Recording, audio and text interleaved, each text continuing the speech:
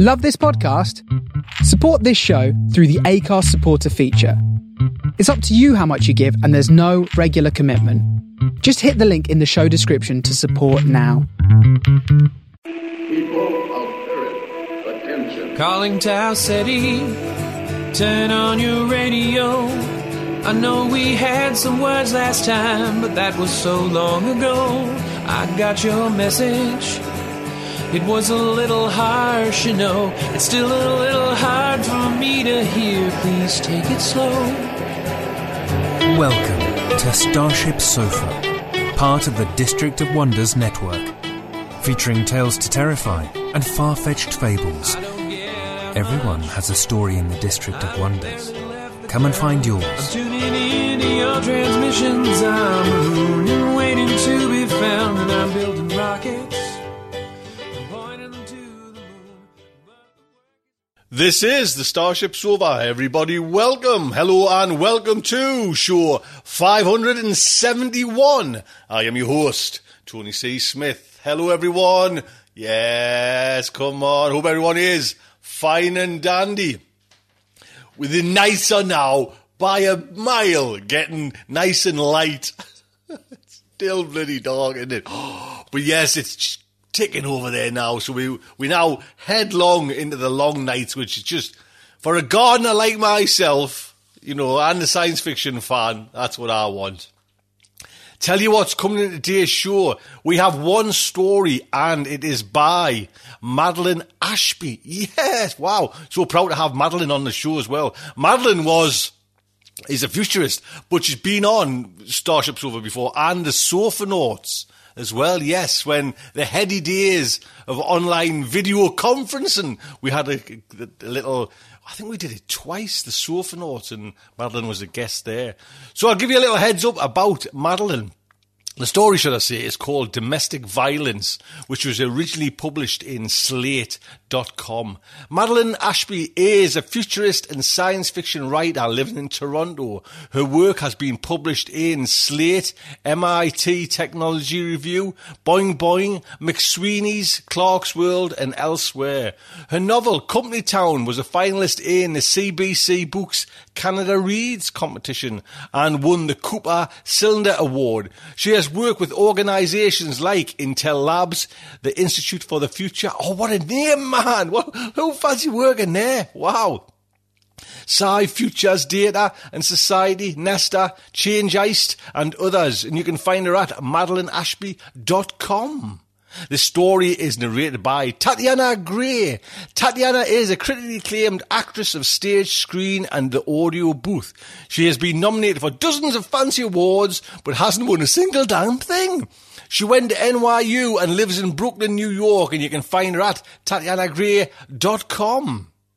So, the Starship Sofa is very proud to present Domestic Violence by Madeline Ashby. Narrated by Tatiana Gray. I'm sorry, I had some trouble getting out of the house, Janae said to Kristen. Janae's frustration was obvious.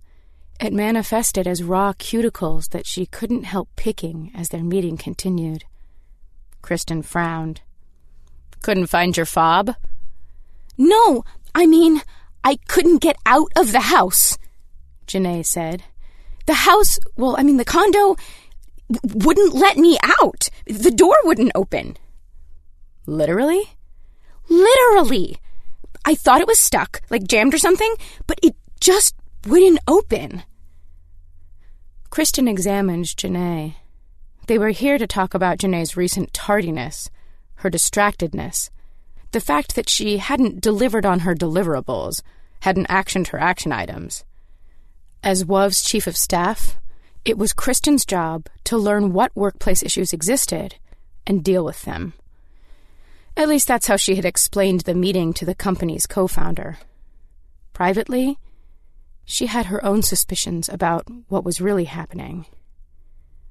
Maybe she's knocked up, was Sumter's contribution to the conversation.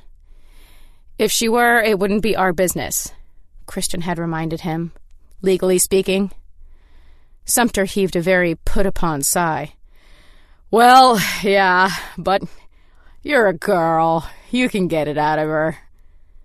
Kristen had blinked, but otherwise allowed no other reaction to surface on her features or in her affect. You want me to get her an abortion? Jesus Christ, Kiki, no! Just find out what the fuck is going on and then fix it. And with that, he dismissed her from his office. Now, she and Janae sat together in her own office, the question between them. Or what passed for an office in Wove's spacious loft. A delineation of clear sheets of acrylic and projected light and ambient sound. Today, the lights projected a quiet jungle clearing, softly rustling palm fronds, carefully calibrated to be seizure-proof. It felt intimate. It felt hidden. It felt secure. Kristen believed it was important for the employees at Wove to feel safe in the cocoon that was her space. It helps them open up. You couldn't leave the condo, Kristen said. It helped to repeat things sometimes. She'd learned that particular tactic from a succession of psychiatrists. Each of them had their tics and tells, but this was a common technique. When Janae said nothing, Kristen acted more interested in the specifics. What finally made the door open? I had to do the chicken dance. It started playing the song, and then I started dancing, and then the door opened. I think maybe some kid in the building hacked the door. Has that happened before? Janae frowned delicately. She was a delicate woman. Coltish. That used to be the word. All knees and elbows and knuckles. Once upon a time, she did doll hairstyling videos online, her careful hands combing tiny brushes through pink and purple hair. They were classics in their genre. She was so well recognized that children and their parents followed her sponsored updates to local toy stores and asked for photos and autographs and hugs. She'd had surgery since then. Few vestiges of her childhood face remained. Even neural networks couldn't match her old face to her current one. Her plastic surgeon, she claimed, had won some sort of award for his work restructuring her skull. It's something Craig used to do, Janae said. When we were first dating, he would make up a riddle, and I'd have to solve it before the door to his place would open to let me out. It's the kind of trick people use to grant access to the home, but he reconfigured it. It's really easy. There were tutorials for it. He told the story at our wedding. I see, Kristen said. Kristen let Janae off with a warning. She preferred a gentle approach at first. It was part of why Sumter hired her. She could make his employees feel only the velvet glove, without any hint of the iron fist beneath. Kristen pretended that the whole meeting was just a kindly check-in, that Janae wasn't at all in trouble, that no one else had noticed anything. It built the narrative of Kristen as a thoughtful chief of staff. If she was correct about the particular scenario Janae had landed herself in, it would behoove the entire company if Kristen were understanding and supportive. It wouldn't do for them to be anything else, not if they wanted to survive a civil suit. Finally, it was time for her to go home. It was well past time by the third tank of pink smoke that Sumter insisted on buying her. It tasted of rosewater and almonds and melted into icy mist on the tongue. He wiped down the mask himself before offering it to her, so that the first thing she smelled was his custom strain of sanitizer. They were supposed to be going over the projects she would manage in his absence. They weren't. They were talking about him and Janae. Did she tell you anything? Sumter asked. Kristen shrugged. She told me enough. I'm handling it.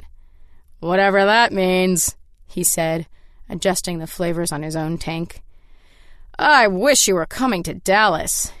It's too hot for me, and they don't like it when men and women travel together. That's Kansas, he said. And Ohio, I think. I'm not going through U.S. Customs with you again, is my point. Sumter took a brief inhale from his tank and grimaced. He'd gotten rosemary, sumac, spruce. It was a little strong. Too strong for him, anyway.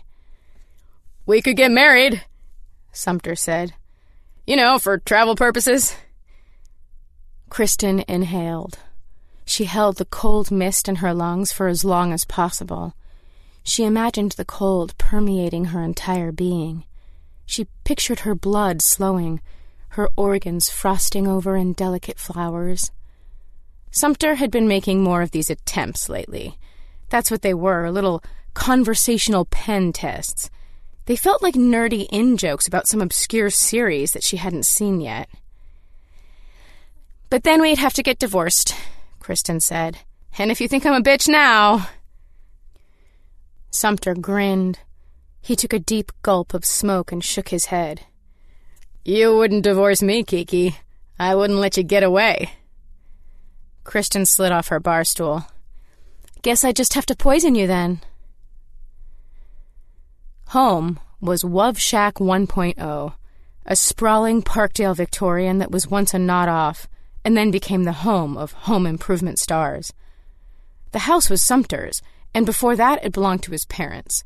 He'd since moved into his own space, but kept the place where he'd co-founded the company and leased out the rooms to new or migratory employees for what in Toronto passed as a competitive market rate. Kristen kept a camera zapper in her room and slept under dazzle-patterned sheets that kept her solo explorations secret. In her mail slot, she found a courier's envelope. Inside was a key fob and a piece of hotel stationery. Here for 48 hours, it read. Damn it, Kristen whispered, and hurried outside the building.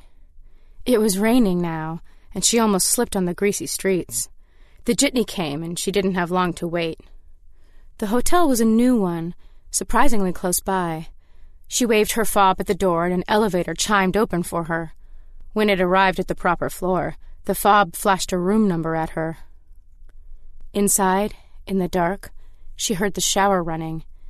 She slipped off her shoes, unzipped her dress, found a hanger and hung it in the hall closet. She threw her underclothes in a drawer in the closet and crossed into the bathroom. He stood motionless under the stream of water, seemingly asleep. Anthony was the only man she knew who didn't have tattoos. It was refreshing, elegant, analog. Kristen stepped in behind him and wrapped her arms around him. Sorry I'm late. You're not, he said. I had them send the fob when I landed. She smiled into his skin. He turned around and kissed her. It took a moment. He liked to assess the terrain first. It had been a month since the last time, maybe more, and she watched him take in all the details that might have changed before descending. He held her face in his hands, covering her ears, and for a moment she was not under a stream of water, but under waves, far away, in a place that was very dark and very warm. He kept his eyes ever so slightly open. It was the only time she remembered enjoying the sensation of being watched. When he pulled away, he started pulling her hair out of its tie. How was your day? My boss asked me to marry him. Of course he did, Anthony said. Will you report him to HR? I am HR. He pointed upward at some invisible point over her head. That's the joke. He knelt down and started scrubbing her from the toes up. She braced herself on the tile and watched the smart meter on the shower ticking down to the red zone when Anthony or his employer would have to start paying extra for hot water. Do you think he was serious? Kristen looked down at him. He'd set her foot on his knee and was scrubbing in circles up her calf. Are you jealous? He worked his way up to her knee and under her thigh. Not in any way that violates our terms. She tilted her head. But he seems more aggressive lately, to hear you tell it. Kristen snorted. I can handle it. Oh, I have no doubt of that, he said, and put her foot back down on the floor of the shower. Can I do the next part hands-free? She checked the timer. You better work fast. Well, you know what they say, he said, pushing her gently against the wall. You can have it fast, good, or cheap. Pick two. She came awake with her throat sore from a swallowed scream. Anthony had curled around her. He spoke into her neck. Bad dream? She nodded and pulled his arm tighter over her. What happened? Kristen wiped her eyes and exhaled a shuddering breath. She refused to speak until her breathing had calmed down. Something else happened at work, and I guess it dislodged something, sort of mentally. Something else Sumter did? No. She rolled over and spoke to him directly. Someone at my work is in trouble, I think. Will you have to fire someone? She shook her head. Not that kind of trouble. Well, it is, but that's not what I mean. There's something else going on, something causing their problems at work. Something at home? I think so, but it's hard to ask. I don't even know if she thinks it's a problem. I don't really know how she feels about it. Maybe she doesn't know how she feels either. It might be nothing. What do you think it is? Kristen sighed. Can I see your device? I need to check some blueprints on a non-work machine. Antony's devices were very dumb. They used minimal storage and processing and didn't even wear a brand name. That just meant it was probably some special boutique brand that Kristen had never heard of. It was a delightfully retrograde little thing. All it did was take calls and pictures. Even the photos required an extra kit to download. It felt like playing with Lego. He handed her a scroll, and she resolved a relationship with the hotel network, then looked up Janae and her husband's condo. She didn't recall the exact address, but searching tampon-shaped monstrosity Toronto actually worked. This is where they live. Her husband locked her in yesterday, whatever. She was late because he locked her in. You know it happened because he locked her in? She wasn't just late, it wasn't just an error. Kristen made an elaborate shrug. No, but she as much as told me it could have happened. She as much as told you, or she told you? She told me it was something he used to do when they were dating, refusing to let her out until she did the thing he wanted, like a rat in a maze performing for pellets. So, marriage. Antony took back the scroll and opened a set of floor plans the building had advertised. Which one did they live in? Kristen peered over his shoulder and fingered the surface. That one, I think, based on the photos she shared anyway. I've never been there. He summoned the floor plan and copied a serial number at the bottom of the screen, then fed the number into another tab. A bunch of press releases came up, most of them for gadgeteers, real estate developers, and interior decorators. But the first hit was for the manufacturer of a smart locking system. The locking system was part of the whole condo's suite of smart services. It was the big selling point of the building itself. Living there was like living in a fairy tale castle, where every piece of the structure was alive and enchanted to serve the needs of its inhabitants. The showers remembered how warm you liked the water and at what intensity, and balanced your usage with that of other residents. The fridges told you when a neighbor in the kitchen network had the buttermilk you needed for that special salad dressing. The windows and lights got information about your alpha patterns and darkened to start sleep cycles on schedule. The smart locking systems recognized residents and their visitors over time, and even introduced them to each other when their profiles matched. Membership in the building came with special pricing from affiliated brands on everything from home goods to auto rental to nannying and tutoring.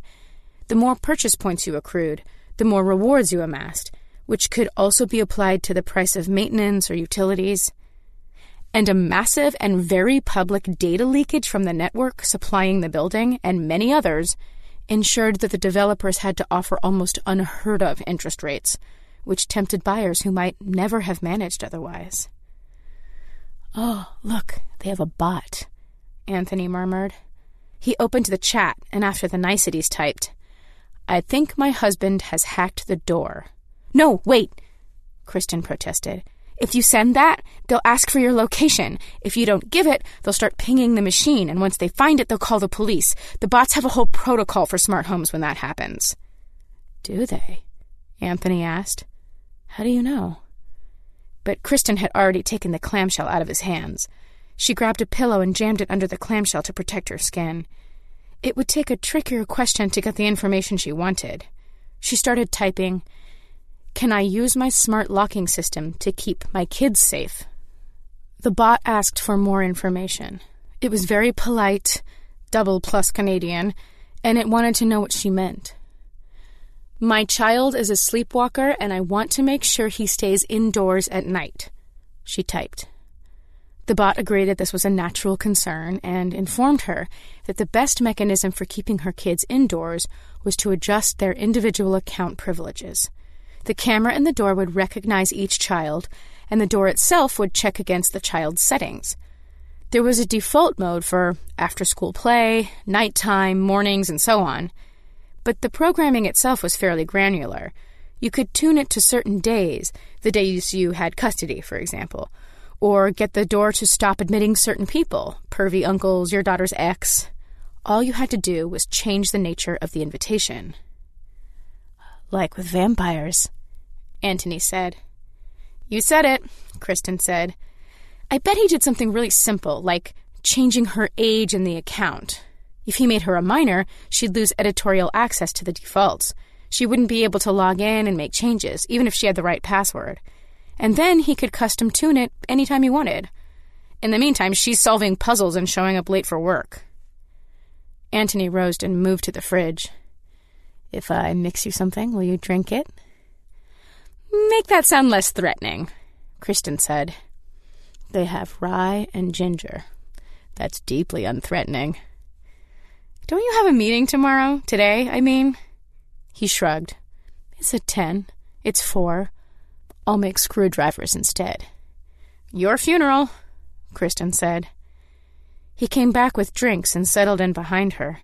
He pulled her hair to one side and pressed his sweating glass against the back of her neck.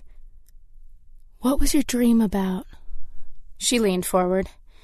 "Nothing, it doesn't matter." "It was enough to warrant this little investigation." "That wasn't my dream. It's just what's happening to Janae from work, or what I think is happening to her. I can't stop thinking about it."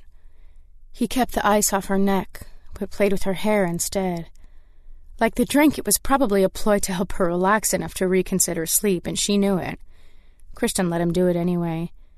He raked careful fingers from her scalp down to the ends, separating the little snags and catches as he went. "Why can't you stop thinking about it?" Kristen twisted to face him over her shoulder. "I just have a bad feeling about it, and I want to know if I'm right, or if it's nothing to worry about." "And if you are right, what then?" Kristen frowned. Anthony had a way of keeping his face and voice entirely neutral that made her want to fill the silence. There was no judgment, and therefore no warning signal that she should stop. It was hard to know if he was annoyed or bemused at her sudden instinct to chase this down. "I'm sorry," she said. "We can just go back to sleep. I just woke up with it on my mind." "That's not what's bothering me. I'm jet-lagged. I'd be up in an hour anyway." "Something is bothering you, though." "What's bothering me is that something's bothering you, and you're not telling me what it is." Kristen sighed. She turned fully around and folded her legs. "Something did happen to me, a long time ago. A version of this, I guess, but it's over now. I haven't thought about it in a long time." "But this situation reminds you of it." She nodded. "I guess it's getting to me." He burrowed a bit deeper into the pillows and stretched his legs out so they hemmed her in. "How long ago was a long time ago?" "University." "And are you still in contact with this person?" She laughed. "What? No. Why, you gonna beat him up or something? Oh, it was years ago." Anthony didn't answer. His head lolled on the pillows. He held her gaze just long enough to make things uncomfortable. In their encounters, she had never known him to be violent or even angry. He expressed displeasure and annoyance, but never fury. But this moment felt different. His total lack of affect made it seem like he was hiding something. I thought we agreed to keep things... She struggled with the proper wording. I barely know anything about you. I don't know where you work. I don't know who your clients are. I don't know who else you sleep with. And you're the one who wanted it that way. You said it would help avoid complications. I thought you didn't want to know anything, personal. So why do you want to know about this? Anthony sipped his drink. The clink of the ice and the movement of his throat carried in the perfect early morning silence of the hotel room. Kristen heard no showers running, no toilets flushing, no anxious footsteps on other floors. For a single moment, she wondered if he'd taken control of the whole floor, the whole building, the whole street. She didn't know who he worked for, who paid for the trips, but they clearly had the money to throw around.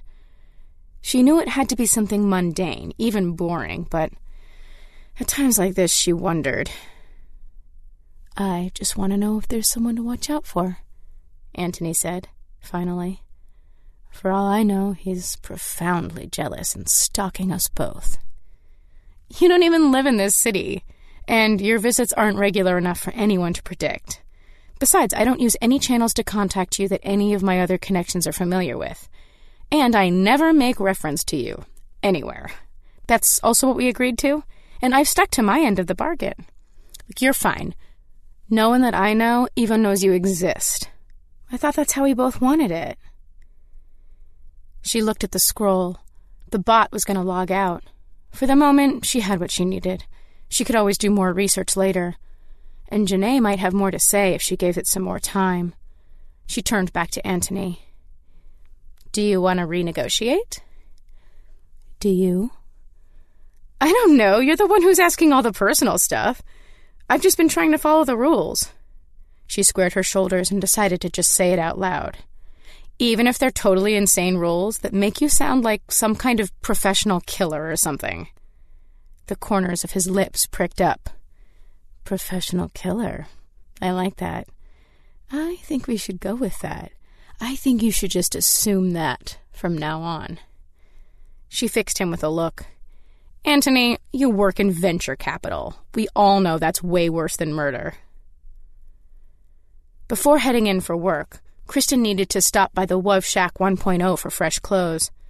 At 7 in the morning, the house was still mostly asleep. To her surprise, she found Janae standing in the kitchen, making coffee. She looked like she'd been crying. Kristen decided then and there to give Janae the day off. The woman was in no shape to work. You get locked out? Kristen asked. Janae didn't answer. She just filled another mug and slid it in Kristen's direction. I didn't know where else to go. I texted Mohinder and he let me in. There was a couch open. Kristen felt a momentary pang that she hadn't been paying attention. She could have let Janae into her empty bedroom and given her more than a sofa to sleep on. On the other hand, maybe a night exiled from her own home would loosen Janae's lips a little. She already looked brittle, ready to crack. Have you talked to Craig about it? Janae made a gesture that indicated a species of futility. He's up north, scouting an abandoned diamond mine. Oh, the signal's terrible. Kristen had her doubts about that. One of the first things any real resource extraction firm did up north was build fast, reliable networks and extend them to the neighboring towns and reserves. It was a make good for all the other damage, a facet of revised treaty agreements. Either Janae was lying about trying to broach the topic, or Craig was lying about being able to reach her. When does he get back? Tomorrow, maybe. It's an unpiloted aircraft, though, so sometimes the flight path can change when they shuttle actual pilots between airports. It costs less, but you wait longer because it's more like standby. Kristen filed away the information to a safe corner of her mind and said, I had a problem like that once. With a door, I mean. Janae's gaze darted up at Kristen mid-sip. She gulped audibly. Kristen had a sneaking suspicion that Janae had been doing some research into this particular problem and the men commonly attached to it. Her eyes were a sleepless red, the kind of red that meant long nights questioning certain choices. What did you do? Janae asked. Well, it wasn't my house, Kristen said. I had some problems with my roommate, and my friend let me stay with him in his fancy new smart home. It started with one night, and then another, and then a weekend, and then somehow I just ended up spending the rest of the term there, you know? Janae nodded. And a funny thing happened, Kristen continued. I started noticing that every time I changed my clothes, I couldn't leave the room. The door would stick, unless I got completely naked and started from nothing. I think he'd rigged up a recognition algorithm to lock the door unless it saw a totally naked body. The house was smarter than he was, I guess. Janae's eyes were wide. He was filming you. Kristen shrugged. Probably, but I could never prove it. And I needed a place to stay. So what happened? Kristen smiled and refilled both cups. I played a prank on him, so he figured out that I knew what he was doing. Janae beamed. Oh yeah? What? For a moment, all Kristen could smell was exhaust. She could see his hands on the glass so clearly, could see glass splintering away from his weakening fist. Oh, just kid stuff, she said. Now, why don't you go upstairs and have a nap? You can take my room. I'll be gone all night. That night, Anthony returned to the hotel smelling vaguely of cigars. He was in the shower a long time and returned to find her on the scroll. That's a good car service, he said. Secure. They don't save the data. Is it the fancy one they send when they want to impress you? When they want to impress me, they pick me up themselves. He slid between the sheets and started kissing down her outstretched thigh. Do I want to know about this little project of yours? I'll be done soon, she said. I just need to make a reservation. For your boss? I mean your husband? She reached over and scratched her fingers along his scalp affectionately. Don't insult me. Anthony laid his cheek on her knee. How was your coworker today? Fragile. And how are you? Hungry. He looked up at her through his lashes. Whatever for?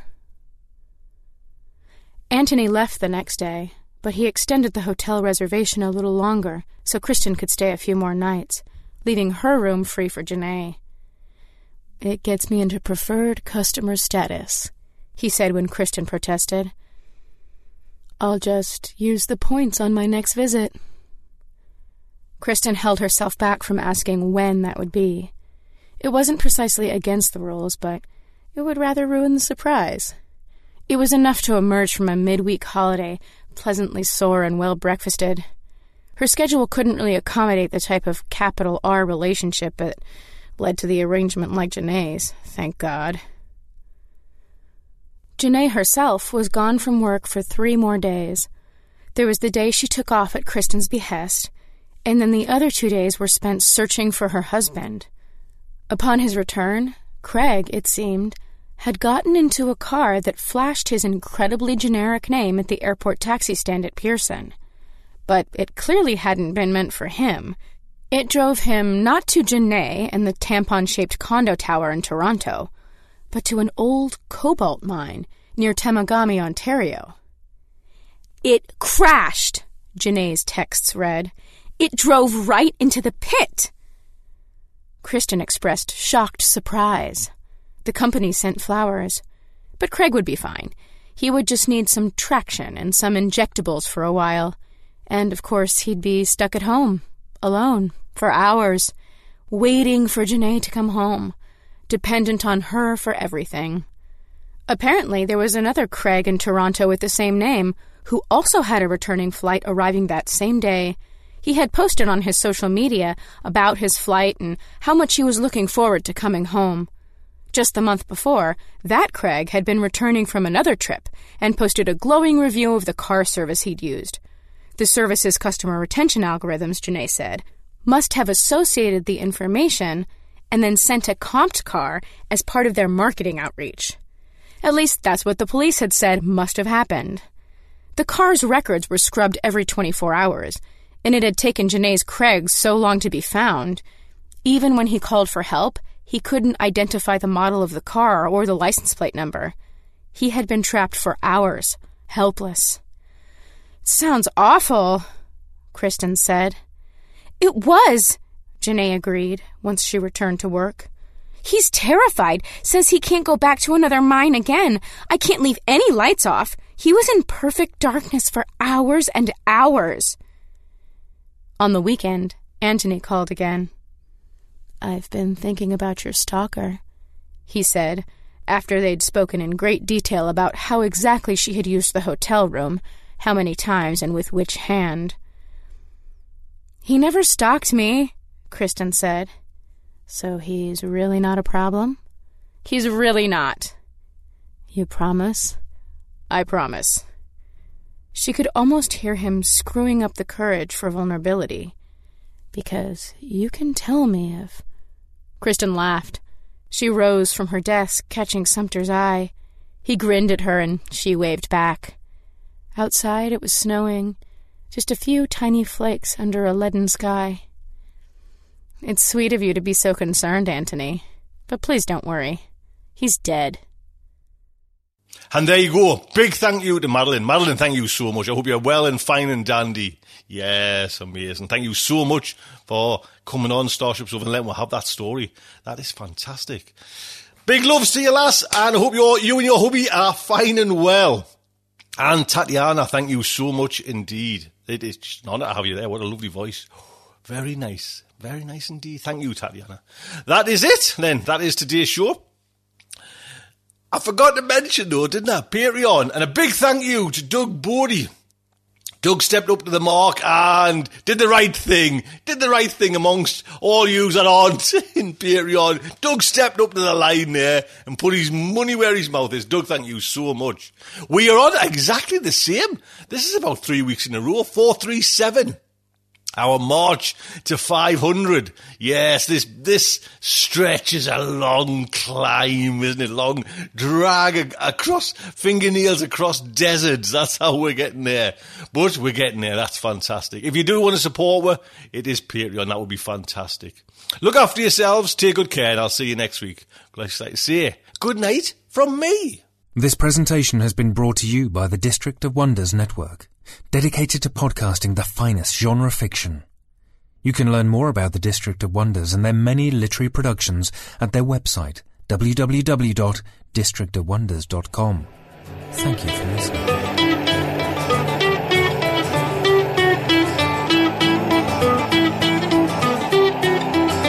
I don't get out much. I've barely left the ground. I'm tuning into your transmissions. I'm mooning, waiting to be found. And I'm building rockets, I'm pointing them to the moon. But the work is going slowly. It won't get to you anytime soon. Can you reach me? Is my signal getting through? Turn on your radio. I want to talk to you.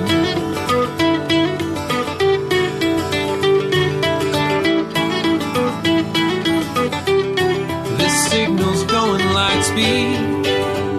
By the time I get my say, I might already be on to you and on my way.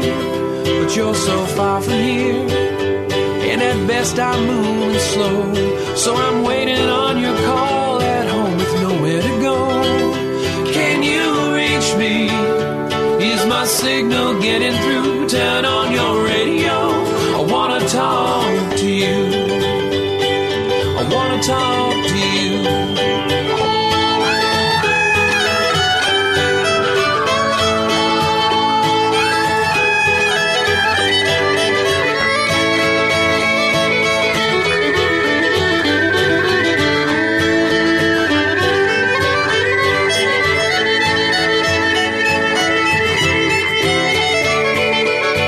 If books were rocket ships, I'd be on my way. If I could cast myself on a radio wave, I might get to you someday. If books were rocket ships, I'd need only the will to fly. I'm still building word by word, and I'll get out there by and by. I'll get out there by and by. I'll get out there. I'll get out there by and by. I'll get out there by